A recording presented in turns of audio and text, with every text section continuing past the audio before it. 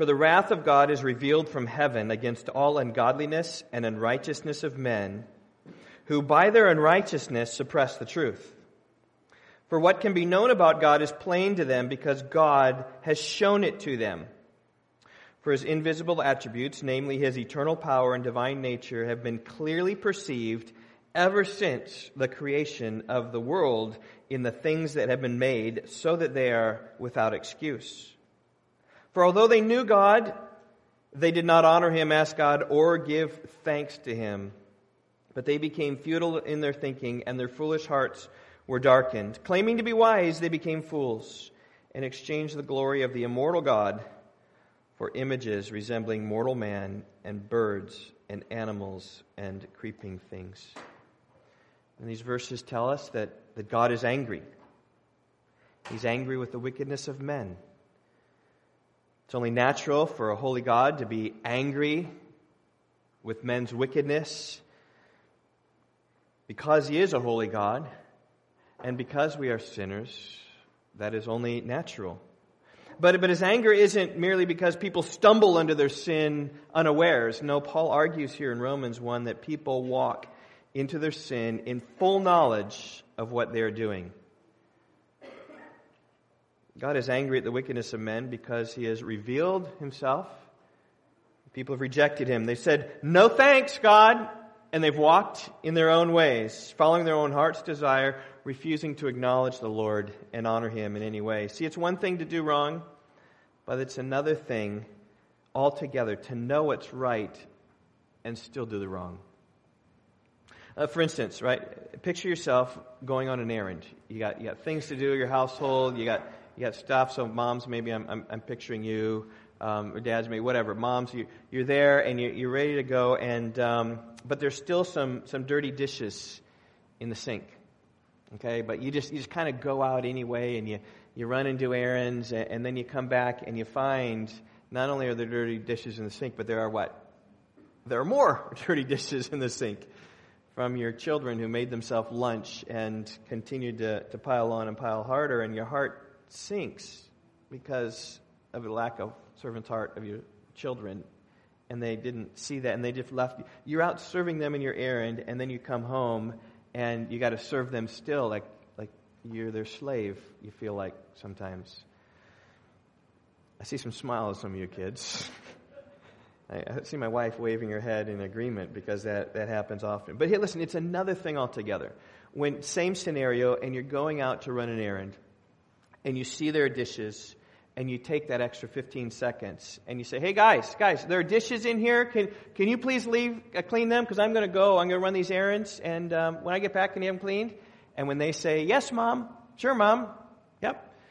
You go on out and run your errands, and you come back an hour later, and their dirty dishes still there. Doesn't your heart sink in a greater way? Because your children, it's not just that they had a heart to serve but didn't notice. It's that they refused to listen to you with a servant's heart. Instead, they did their own thing, demonstrated selfishness, while you're out there serving them.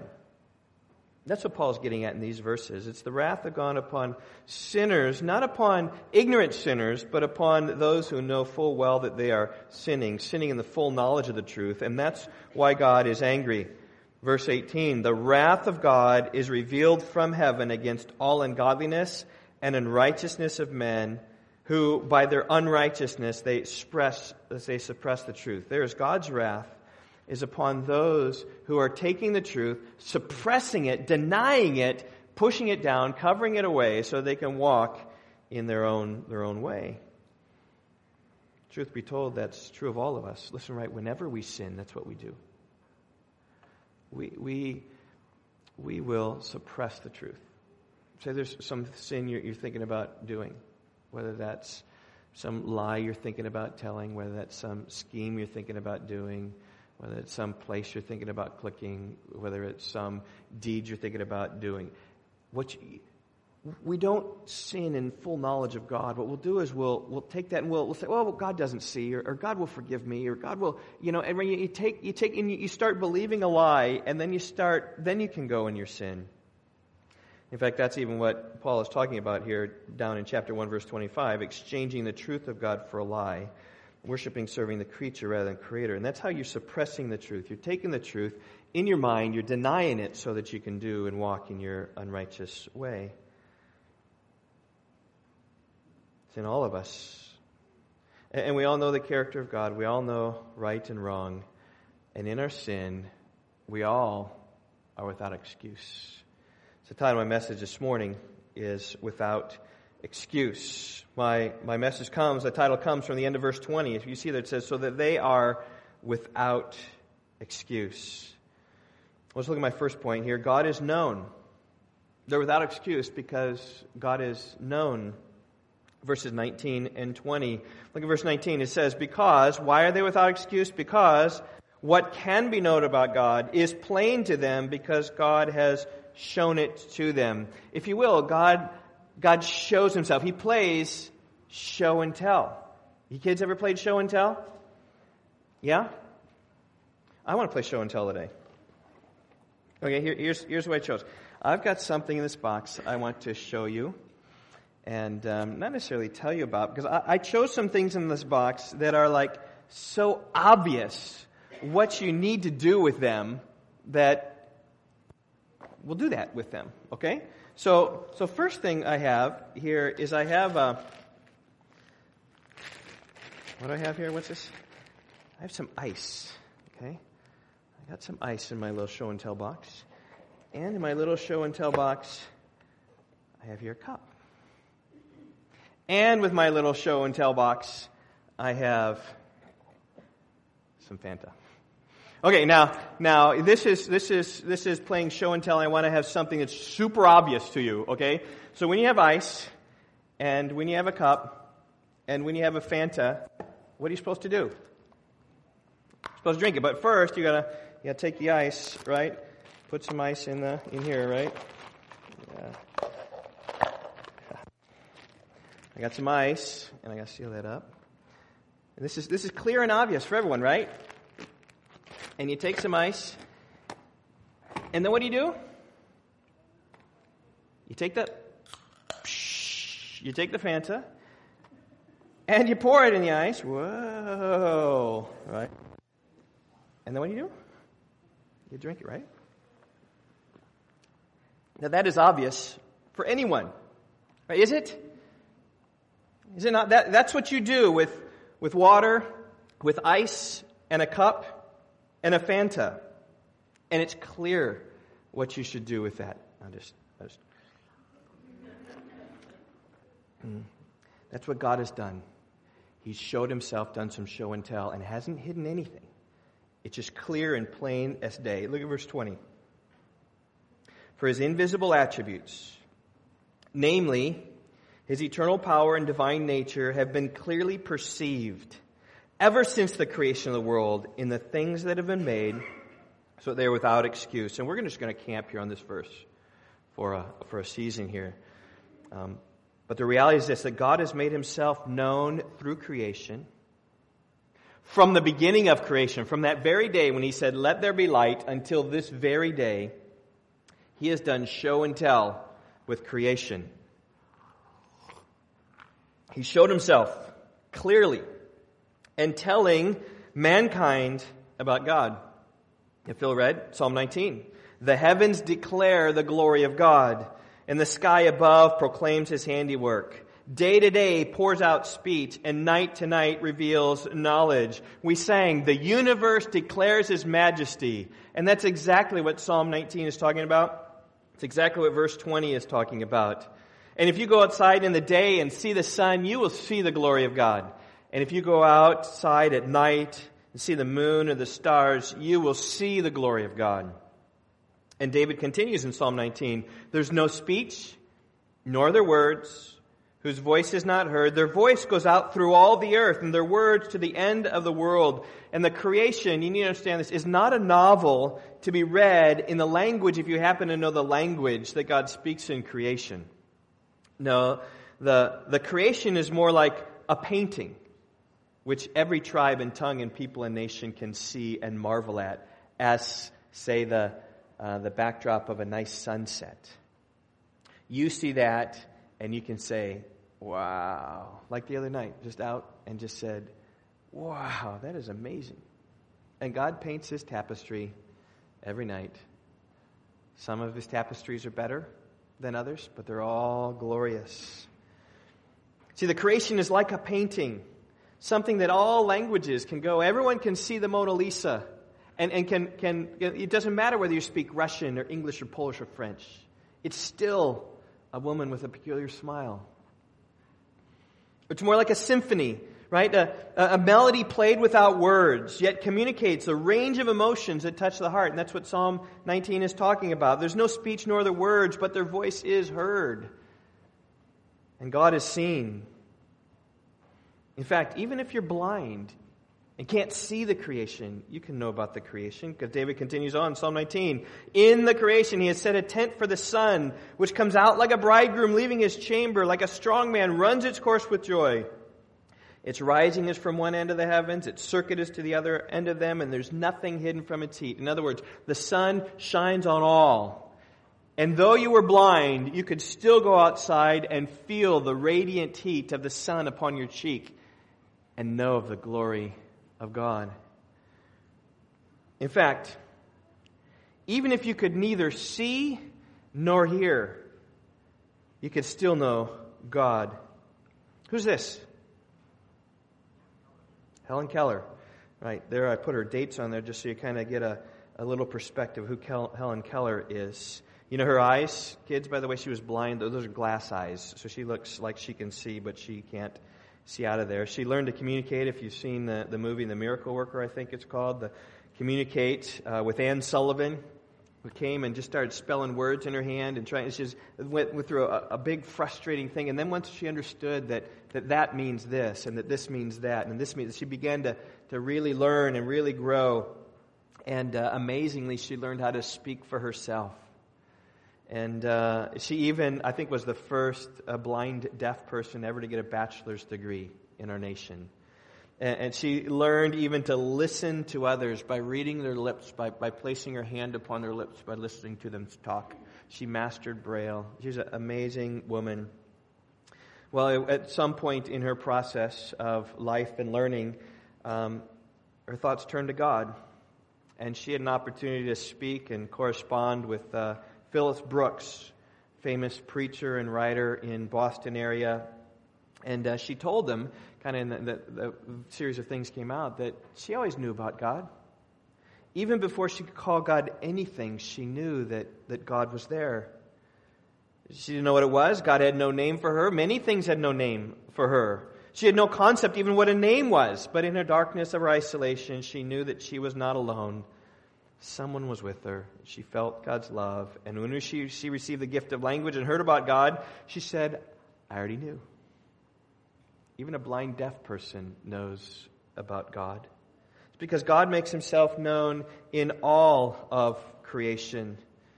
Verse 20. His invisible attributes, His eternal power and divine nature have been clearly seen. That is, has been made among us. So in us, we know of God. All of us have a seed of God within us to know. And if you look there at verse 20, there are particularly two things he's talking about what we know. We know His eternal power and we know His divine nature. We know His eternal power in the grandeur of creation. We sang this morning, I sing the mighty power of God that made the mountains rise. Listen, and anytime you see the mountains or the depths or the rushing waters, you'll just go, wow. One of the things Yvonne and I like to watch sometimes before we go to bed at night is these people hiking these long-distance trails. And we've been watching these people hiking along the Pacific Crest Trail. And they hike along, and they just kind of take their camera and go like this. And Yvonne and I are in bed, we're going, wow! And they go here, wow! I mean, it's just amazing view after amazing view after amazing view. When we were in California, we did pick up a hiker who was hiking the trail, and he'd been on the trail for maybe 3 months or so, 2 months. I'm not sure how long he was, but not a Christian. But one of the things he says, literally, I have been stopped. What did he say? Stopped in my tracks?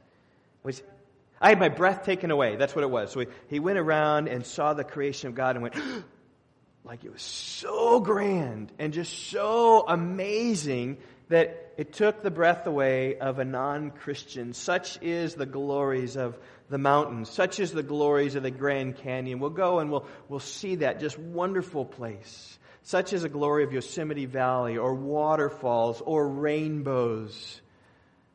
Speaks of the eternal power of God. You can see it in just the raw power. And if you ever are curious about that, like I do, every time I have a digging project, I get my shovel out and I start to dig, and I dig like this much dirt, and I go, oh man, that's a lot. And I look at how little dirt I've dug and go, wow.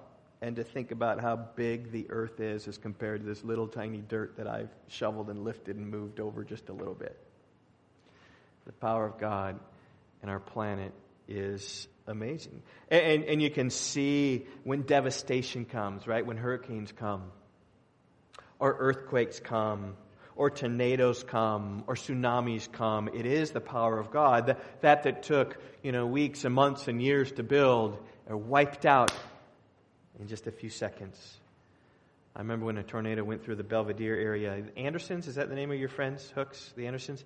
And we went there and we did some relief help work for them. But that tornado went through and they said it lasted all of 15 seconds. And here was a house, a farmstead, right? And all these barns and trees and stuff and sheds and stuff were just all over 15 seconds. It's the power of God.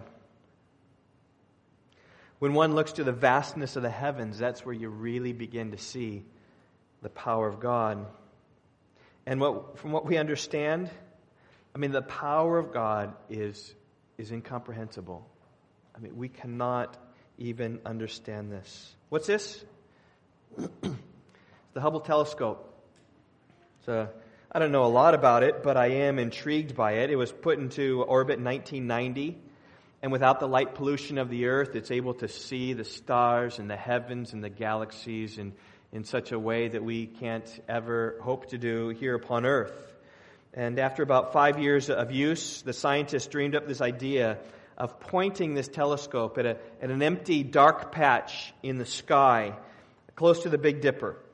So right there is where they were seeking to do it. There's the Big Dipper, and they said, okay, well, let's point... let's go right there. It's kind of a really dark spot in the sky, and let's just point there and see what we're going to see. And there was some pushback against that, because time with the Hubble telescope is kind of expensive because so many people are vying for it. They want to do research with it, and they're going back and forth, and demand was so high for all these other projects, which are going to bring in money, and is it going to be worth it?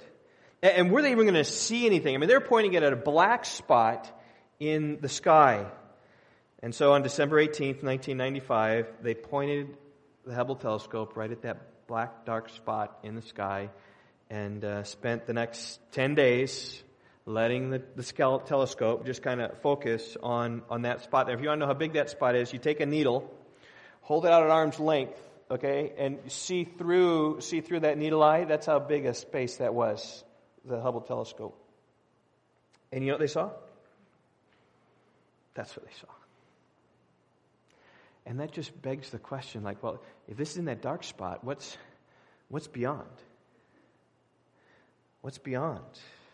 They saw thousands, and these are galaxies. Now, some of these, I don't know, they might be a star, but they're all different colors, all different shapes, all different everything. Now, most of these are so far away in order to be seen as a blip.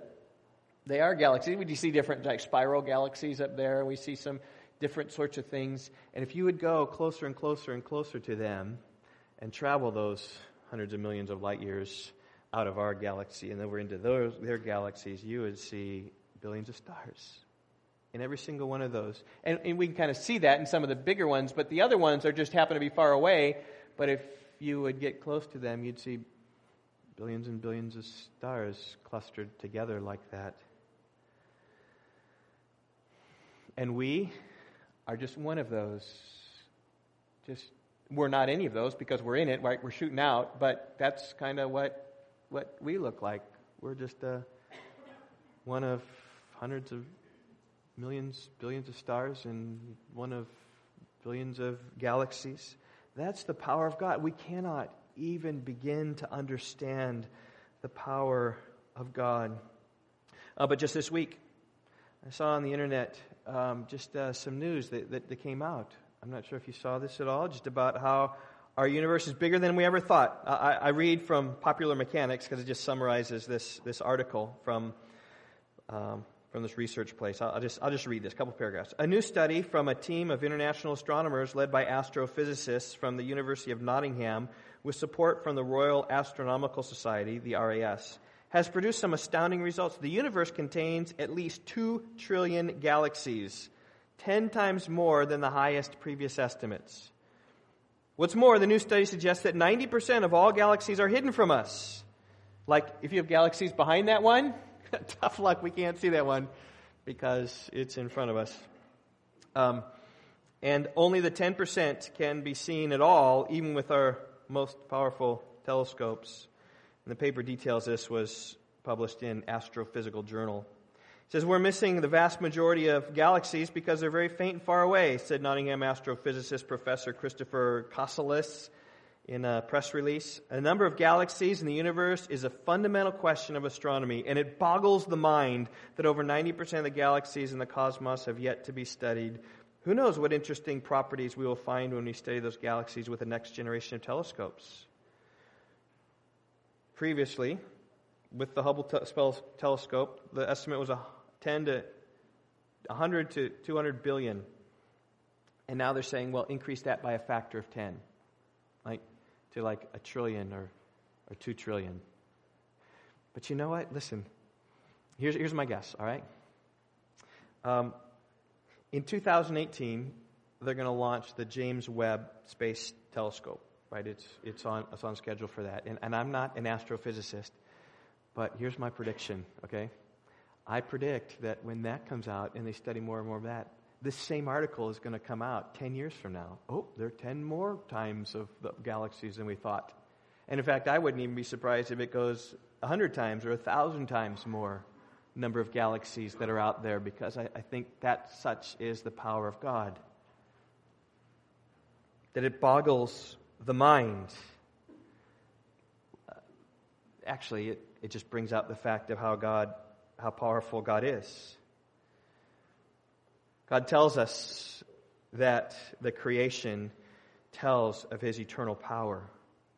And I think just that's what it's broadcasting to everyone who walks on the earth. And the more we know and the more technology we have, and I've just talked about big, but we can also go small too. The more small technology we have, we're just amazed the wonders of God. But also, Paul says, God has known His divine nature can be clearly seen in the creation. Look again, verse 20. For His invisible attributes, namely His eternal power that we've talked about, and divine nature have been clearly perceived ever since the creation of the world in the things that have been made, so they are without excuse. And I think that the power of God Paul was just talking about just the immensity of the universe, but when he talks here about the divine nature, I think that he's getting at the intricacies of creation, the order of creation. And if you will, the order of creation screams of a creator. Scientists today are debating the merits of our universe being a fine-tuned universe. That's a technical term that you can go out and see. In other words, right, the relationship between physical constants in our universe are such that if they were different in any way, our universe would collapse and would fall apart. And we're talking about things like speed of light, or the gravitational field constant, or even something as subtle as the ratio of weight between a proton and electron. If that were different. Many other things like that. What would take place? And scientists think about what would take place if these things were different. Could the universe even exist? Or would they all crumble into chaos? Okay, I want to read something for you here which I don't fully understand, and you won't fully understand, but you'll understand the big picture of what's being understood. Okay? I don't even know if this guy is right, but it's got to be close. He said this: the sun burns by fusing hydrogen. When 2 hydrogen atoms fuse, 0.7% of the mass of the hydrogens convert energy. If the amount of matter converted were slightly smaller, 0.6 rather than 0.7%, a proton would not bond to a neutron, and the universe would consist only of hydrogen. With no heavy elements, there would be no rocky planets and no life. If the amount of matter converted were slightly larger, 8%, fusion would happen so readily and rapidly there'd be no solar system in which to live. The number must lie exactly between 0.7 and 0.8. Now, again, I don't understand that, but what it does talk about is the intricate relationship between just protons and neutrons and electrons and the energy levels and the masses, and it's just got to be exactly right. And those who know that there are things that are exactly right. And you can look, there are dozens, maybe, of these constants that have to be, otherwise things wouldn't work the way that they do. And here's the important thing of this, right? The laws of nature, the constants of nature, are such to allow our universe even to exist. And you change one or two of those and our universe falls apart. And people say it's just chance. It's not chance. See, without gravity acting like it does, without light acting like it does, without protons, electrons acting like they do, without electromagnetic forces acting like they do, without strong and weak nuclear forces acting like they do, the universe couldn't sustain itself. It would crumble.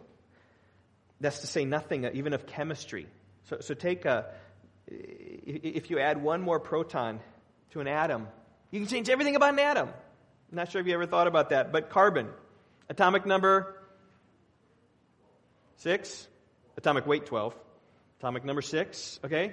And if you add another proton to it, you get nitrogen, atomic number 7. So what's the difference between carbon and nitrogen? Well, one's a black, dark, solid mass, and the other is this gas. All because you had one more marble into the center. How does that work? I don't know. How is it that you add an atom to a molecule and everything changes about the molecule? You take some oxygen, right, O2, and you throw a couple hydrogens at it, break that up, and all of a sudden you got H2O, and H2O is water. And you go from this gas, and you throw another gas at it, and all of a sudden at room temperature it's water. Or, it's ice. How is it that just adding something else changes the molecular characteristics of everything? And if you take an oxygen away from carbon dioxide, you get poison. You just take a little bit away, and it's really, really bad. And that's to say nothing of biology, with plants and photosynthesis and respiration. It says nothing about creatures who have muscular systems and nervous systems and cardiovascular systems and DNA. The complexity and order of the universe declares there's a divine being behind this, is what I think he's talking about. You've seen this illustration, right? A watch. It's incredibly complex with gears and springs and screws. But nobody in their right mind comes across something that looks like this and says, what happened? I was digging in the backyard and I found this. Yeah, that's how the earth was made. Formed by itself. People don't say that. And likewise, right? No one comes to a world like ours and just says, just happened. Same thing there. However, I think it's far easier to explain the existence of a watch like that in nature that just kind of popped up than it does for our universe. Or taking a hike through the woods. What happens if you see something like this? It's orange and got some blue in it. It's on the ground. What do you say instantly if you're taking a hike through the woods? You kind of discuss. You're like, who threw out their pop can? Who was here before who threw that out? What? You don't say, wow, look at that neat orange thing that came out of the ground. It doesn't work that way. And I think that's clearly what Paul is getting at when he's talking about the whole fact about how the divine nature of God has been clearly seen. It's the order of the world. The order of the world is so orderly that it demands a designer. The complexities of this world are just too much to happen by chance. And there's huge discussion in the scientific world, apart from a holy, personal, transcendent God, just trying to understand this, right? Intelligent design is the wave of what's even being talked about now. And the reason why it's being talked about is because creation gives testimony of the fact that there is a creator. And I think that verse 20, right, clearly says it's the obvious that creation itself gives testimony to the Creator, for His invisible attributes, His eternal power, and divine nature have been clearly perceived ever since the creation of the world and the things that have been made. So they're without excuse. In other words, right, you got to catch this, right? Everyone who walks on this planet, or everyone who has ever walked on the planet, because Paul is clear in verse 20, ever since the creation, anyone who has ever walked on the planet clearly knows about God, clearly knows that He created the world. But people don't like that. People don't like to be accountable to a watchmaker. People don't like to be accountable to a God who's going to have an influence and impact and authority in your life. They don't want a world governed by an omnipotent Creator. They want to live life their own way. So what do? Help me, verse 18. They suppress the truth. They live in unrighteousness. It's the suppression of the truth that allows them to live in their unrighteousness. But Paul says here in the end of verse 20 that they are without excuse. In other words, right, when anyone across the planet stands before God, they are without excuse in their sin, because they have known God and they will face His wrath for turning against the Creator. In fact, it even gets a little bit worse. Look at verse 21. For although they knew God, they did not honor Him as God or give thanks to Him, but they became futile in their thinking, and their foolish heart was darkened. They're the first part of verse 20. There are two Greek words that are translated know. Okay? There's this word oida, which means to know by reflection or thinking based on intuition or information. Oida is related to the word to see even. Like video, we get that. Kind of seeing, understanding. Okay, I got it. Yep, I got it. And then there's this other Greek word. It's called gnosko. And that's like experiential knowledge. It's like knowing people. It's like interacting with them and having some experience with the knowledge. That is to know by observation and experience. And kind of, if you know Spanish, okay, like some of you studying maybe, but oida is like saber, right? Just to know facts, way of information. But the second word, gnosko, is like conocer, like to know somebody. Right? I saber my math, I know my math, but I conocer my daughters. I know my daughters, I know my friends, I know people, I've experienced them. I haven't experienced math, I just kind of know about it. Which word do you think is used here at this point?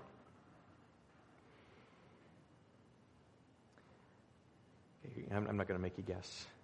But here, if I'm going to make a big point, the second one is used. So in other words, when God is saying here, when Paul is saying that they knew God, he's not saying that they knew about God. He's not saying that there was something that they knew something about. There was something. No, he says that they know God, even perhaps in some sort of relational way. Certainly some experiential way. They're in the creation and they've known it and they have experienced it. We have experienced God. For even unbelievers who've suppressed the truth, they all have had some sort of experiential knowing with God. They've experienced Him in one way or another. So you just think about this. It should help you in your eagerness to preach the gospel, because you're not preaching to blank slates of people. You know everybody. My car salesman, I know that he knows God. There's something about it. He knows God. But he is what? He's just suppressed that truth and unrighteousness. And you know that's true of everyone. So be confident. Right? Be confident that if you're talking with someone and they're in creation, that they know God, that they know that God exists. What they've done, they've suppressed the truth. So you just need to get them to the truth.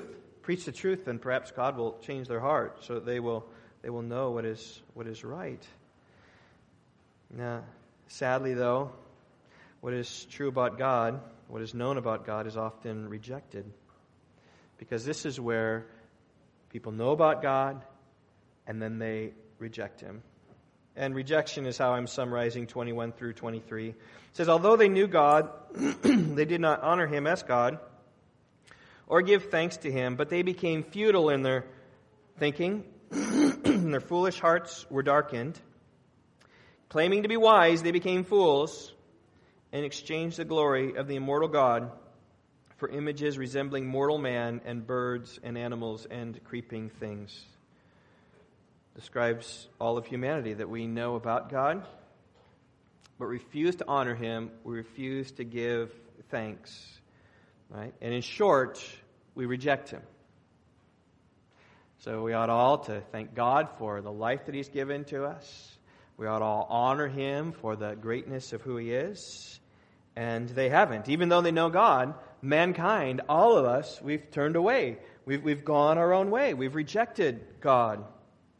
And apart from the grace of God, our rejection leads to futility. We don't think as we ought to think. We don't feel as we ought to feel. And we don't live as we ought to live. Psalm 14 verse 1 says, "The fool in his heart says there is no God." And oftentimes there is the a priori argument, the very first thing that's said. There's no God, therefore I can live whatever way I want to. And you will find people who will just reject God, just right out, and then they can live however they want. And isn't it interesting that in our society, as educated as we would be, probably the most educated country ever on the planet, in terms of people and numbers and what we know, isn't it that we as our society, how many of us are foolish in our land because we've rejected God? In fact, it's interesting. I heard Al Mohler made a comment about the first presidential debate. He said in that presidential debate, there was zero reference to God. Now, that ought not to be surprising, but he noted that in the past, there's often been like this soft God talk. Like this, oh, God bless you, or God bless you at the end of the night, or whatever, or even some, just real, like at least something there. There was zero reference. So I watched the second presidential election debate. Zero reference to God. God has been just removed from this presidential election entirely. Because He's not convenient. If He was convenient and helpful to voters, He would do that. But that's a comment more on America than it is a comment on the candidates. Because if it would be helpful to them, they would be saying that. Trying to bring God into the picture. In fact, as I recall, Hillary Clinton sometimes brings up some religious experiences she's had in the past. Okay? Just whatever, just some church. Go to church for convenience, but the fact that God isn't even mentioned and out of the public sphere demonstrates what our society is like. Our society is basically taking God out of society. And verse 22, right, claiming to be wise, we became fools. I read an article this week that seeks to do away with intelligent design, because even intelligent design is like too much. Like, no, that can't be. There can't be. Forget God, holy God, who you're accountable to. Forget that. Forget the designer aspect of things. There's got to be some other way. And so there are people who believe in panspermia. In other words, right, our life was seeded by other planets. And let me just read a little bit. I'm just going to summarize a lot. But the public perception I'm reading now of intelligent design is that it's scientifically spurious, religiously motivated idea that seeks to explain away the notion of Darwinian evolution through magical thinking. Some incarnations of intelligent design can be fairly described as such. Just magical thinking, like this is how it happened. The Creation Museum in Petersburg, Kentucky, which displays showing animatronic dinosaurs roaming through Eden, employs a pseudoscientific presentation of the faith and biblical text as a counterweight to the voluminous scientific information supporting evolution. Okay, let's see how smart this guy is, right? He's saying, look at all that religion stuff is bad, all that intelligent design is bad, right? We got to be scientific, right? We got to do there. But there are other alternative ideas that can explain the origin of life on Earth. One needn't be actively religious or even reject evolution to consider the possibility of intelligent design. That intelligence could have originated not on some spiritual plane whose existence can never be proven, but simply elsewhere in the cosmos. Religiously motivated attempts at developing a full-fledged theory of intelligent design consistently fall short of the standards of academic peer review, which leaves the intelligent design movement with a collection of faith-based arguments that criticize mainstream science but offer no coherent alternative. And here's what this guy would say instead. rather than that intelligent design stuff, rather than God who creates everything, right? He says modern science does offer a tenable theory. When considering humans, we're not far off from the technological ability to transport Earth-based life to other planets. Carl Sagan and his contemporaries hypothesized that extraterrestrial intelligent beings, if they exist, might try to do the same thing. From this speculation born, the concept of extraterrestrial intelligent designers are possible for life here on Earth. So in other words, aliens coming and planting life in us and then leaving away. And they think, well, that's scientifically plausible. Rather than a transcendent God who creates all things by the word of his mouth. And it was Crick of Watson and Crick who liked his attraction, particularly based on the idea in astrobiology known as panspermia, in which there are biological things floating in the universe that kind of hit planets and maybe land. So talking about things from the moon landing on the earth and things from Mars. And they claim that some things from Mars has landed on the earth. I don't know about that. They journey through space and then land here. So they're basically saying, well, what happened here, well, you've got life, is that these these far out extraterrestrial like light forms, microbes, just kind of floating through the universe. Forget the 4 Kelvin, right, that's out there in the universe, and it comes, it floats, and just kind of lands on the earth, and then begins to seed and sprout and everything we got. That's where their faith is. Professing to be wise, I do believe that they became fools. And he says, interplanetary panspermia is a viable hypothesis. I'd rather believe in one miracle God and everything else works out, but he's believing in, things coming from hundreds of millions of light years away that just happen to find their place on the planet Earth. However, they beg the question because the premise of directed panspermia requires the existence of intelligent life on other planets. And then you got to ask, okay, well, how'd that life get there? And then you're back to the same conundrum. It just cannot be explained. But here's what it is. Professing to be wise, they become fools in believing this stuff. Well, it's interesting here. If you look at verse 22 and 23, claiming to be wise, they became fools. I think that speaks of our society. Who's more atheistic than our society? Well, there's some other Scandinavian countries that are, but I think they've got that through their wisdom. Right, through their smarts that they get there. But what happens when you go to a country, maybe a third world country, or a tribe that's never been visited before? What do you see there? You see an eminent understanding of the spiritual. Although, oftentimes, it's wrong. I think verse 23 explains the godless societies, say in deep, remote Africa or India, that are far from the gospel. They exchange the glory of the immortal God for images resembling mortal man and birds and animals and creeping things. Right? Oftentimes, right, you go and you see primitive religions, whether it's animistic religions or Hindu religions or basic religions, and they're always setting up these shrines, these images, these idols, and they're worshiping them. But see, there's some spirit. They know of some spiritual existence. They know of some spiritual. There's got to be something bigger. They know God, but they've denied God, and they've built up these images of things. And Paul says they're without excuse. One of the big questions that always comes up whenever dealing with this passage, say Romans chapter 1, or dealing with the Aborigine way far away that's never heard the gospel, what do people often think? Oh, well, that's not fair. But how can God condemn them for not believing in Jesus if he has never told them about Jesus? The whole thrust here of Romans 1 is that they have no excuse. Verse 20. The whole deal here is they've exchanged the glory of God to worship these petty little idols. They are not innocent people out in the bush.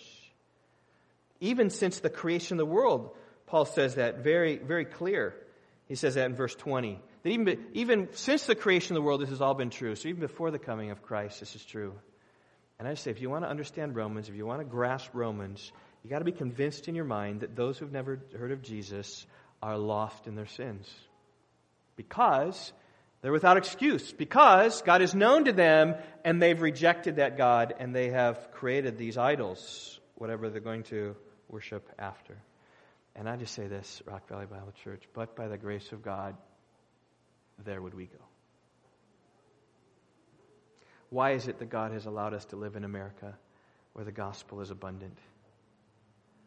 Why has He allowed us to live here and now after Christ where we see so much? And why were we not those people living in the bush who saw God but rejected Him and never heard of Jesus? It's by the grace of God. And Romans is all about the gospel of grace. It's all about grace. So this message, with no excuse, none of us have an excuse.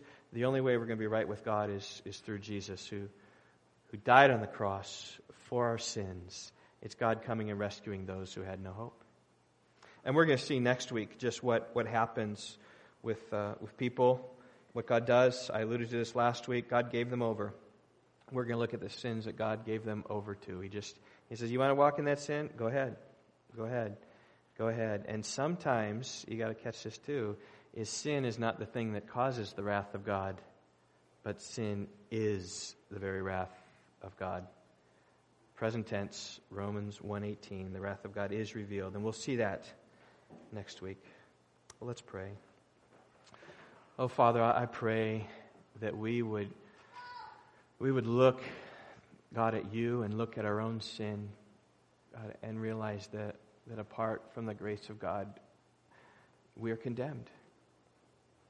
Lord, I would pray that You would help us to see, God, just ways we excuse sin in our own heart, ways in which we might think ourselves to be righteous, ways in we might, God, think things aren't so bad. God, this is dark news. This is the bad news. Things are bad.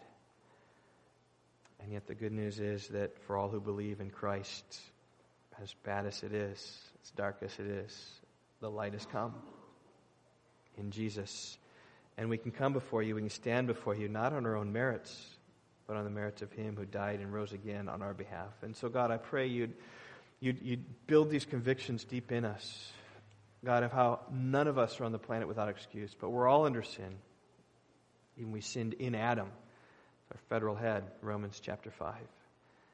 God, but thanks be to God that Jesus Christ came for our sins. And may we glory in that, O Lord. I pray in Jesus' name. Amen.